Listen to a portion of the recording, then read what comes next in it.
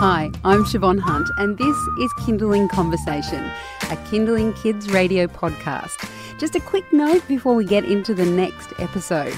If you haven't already, I'd love you to rate and review Kindling Conversation wherever you get your podcasts, or if you enjoy the episode, share it with your friends. All right, thank you, and on with the show.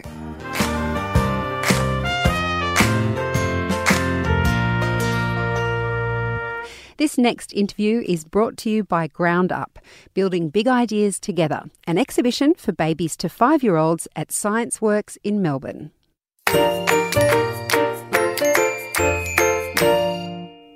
When it comes to learning, our little ones are hungry beasts. There are so many questions both my kids ask me that I hardly ever know the answers to. Kindling producer Sally Knight spoke with Murphy Peoples from Melbourne Museum about the importance of STEM subjects, that is, your sciences, technology, engineering and maths. It might come as a surprise that something like engineering can be interesting to a 3-year-old. But as Murphy explains, there are so many ways we can foster our kids' curiosity, no matter what their age. Hi, my name's Murphy Peoples. I'm an experienced developer as part of our exhibitions team at Museums Victoria, and I've been based here at ScienceWorks for probably the last 18 months, working solely on our new exhibition for babies to 5-year-olds, which is called Ground Up, Building Big Ideas Together. So tell me about Ground Up, what it's all about. I know it involves STEM, yes, but that's all I know. So I want you to sort of tell us a little bit more about what STEM is and how you've incorporated it into this exhibition at ScienceWorks. So I guess the initial inspiration for building this space was because we know our audience is evolving and changing. The western regions of Melbourne is one of the biggest growth corridors in Australia, so we've got a lot of 0 to 4-year-olds in and around our local councils. And, you know, the space that most people were accessing here was actually really built for 5 to 8-year-olds called Nitty Gritty Super City. And so we really wanted to build something that was for babies to 5-year-olds with their needs in mind and with their needs leading the design of the experiences and the exhibits. And we know that STEM is becoming more and more a really important aspect of education. STEM stands for science, technology, engineering and maths. And it's a cross-curricular experience. So you don't just study one thing by itself. It's bringing all of those 4 areas together. So you would do lots of creative problem solving with real-world problems, getting children to design and create and engineer these solutions, and using technology, which doesn't have to be digital. We often think of technology as being iPhones and iPads and all things you plug in, but technology can be simple machines, so gears, levers. I mean, a wheelbarrow is a simple machine. It's a lever. So we wanted to build something that used construction play as a theme, so using materials to build and create and design things, and then underpinning that with STEM principles of all that creative problem solving and allowing children to just play open-endedly. Like, there's no one right way to solve these problems, and often kids will come up with really different solutions that we wouldn't have thought of. I guess that's sort of been how the exhibition evolved. And there's 3 different spaces. Talk me through how you get babies involved in STEM, because there's a baby space for little ones. So how does that work? Yeah, so we've divided the space in zones sort of by age, because we know that, just how different a baby is, even to an 18-month-old, to a 3-year-old, to a 5-year-old. They all have really different needs and really different ways that they explore the world, and really different ways that they want to play with their carers or not, or have them watching, or have them somewhere close by. So our baby zone, there's things to enjoy passively for really little babies, so some light play. We know children's eyesight, really young children preference high contrast, so there'll be some light play. The space is really comfortable, so adults can be on the floor with their really little ones. We've got some exhibits which are big discs that children spin, that inside the discs have lots of different materials, so exploring how different things move in space, and just giving them that sort of a protected zone for them that allows them to explore the world to the best of their capabilities and explore their environment safely. Our next zone, I guess the next age bracket up, is the toddlers, sort of that 18-month through to your sort of 3-year-olds. So the experiences in that area are really all about tinkering. So making and designing and reiterating your design. And so things there... and no sharing. We know little kids don't want to share, so we're making sure that those experiences in that zone particularly, you don't have to rely on waiting your turn so much. So there's lots of things for everyone to play in parallel with each other. And the types of experiences there'll be some block play on a beautiful coloured rainbow LED table. There'll be some foundational coding skills, so looking at making sequences and matching patterns, so getting coding in there really early. I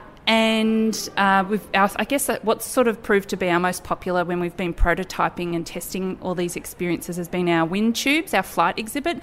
So using foam pieces with Velcro to create your own flying contraption. And then you see how well did that fly, what can I do to make it fly faster or spin or hover, or how big can I make it before it stops working? So really iterating your design there. And then our last zone is, I guess, more of a collaborative zone, so where children need to work together, they need to use their social skills, and they have common goals that they're working towards. They still can be pretty open-ended, but they do need to sort of have those social skills. So things are a bit bigger, a bit more physical, a bit more in-body experiences. They're learning lots of different skills at all different developmental ages, so it's perfect. It's a wonderful space. So do you have any tips for parents about coming perhaps to Science Works, bringing their kids along, and then going home and continuing those conversations and expanding on those experiences with those why questions, I guess the thing is, kids are really natural-born scientists.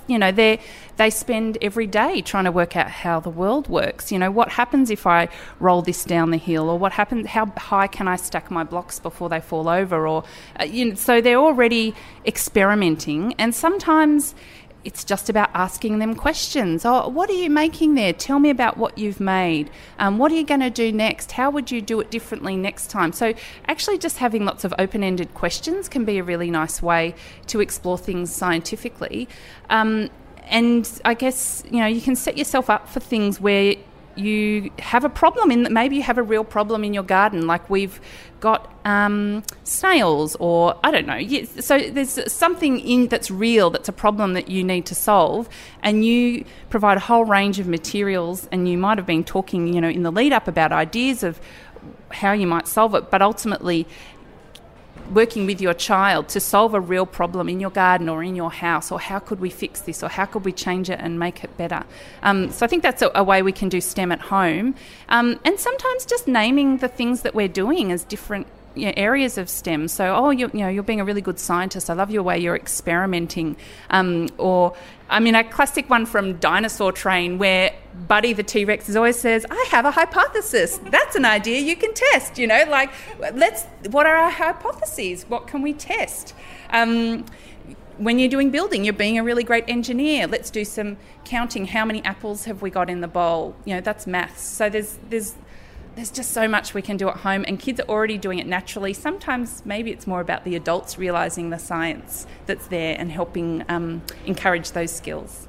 So naming what you're doing, giving it some context, making it a little, normalising it a little bit more, and I think, less scary. Yeah, and I think, when if you ask a child to describe a scientist or, draw a scientist, it's the man in glasses in a white coat in a laboratory.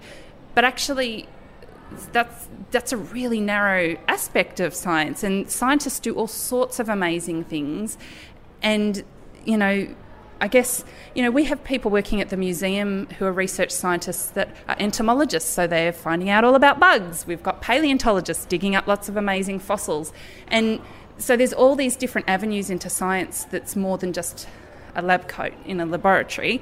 I guess that sort of imagery of scientists is often male-dominated, and we really want to encourage young girls that science is for them. It's not for boys, it's for everyone, and we really want to encourage young girls to get into science. That was Kindling producer Sally Knight speaking with Murphy Peoples from Science Works at the Melbourne Museum about ways we can encourage and inspire our kids to explore STEM subjects and how we can nurture that curiosity at home.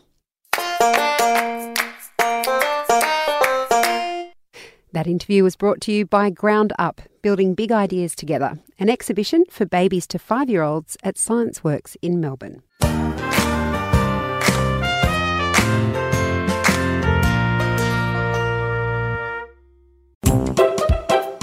Hi, we're the Beanies. Get your child off screens and into their imagination as we explore how bubbles are made.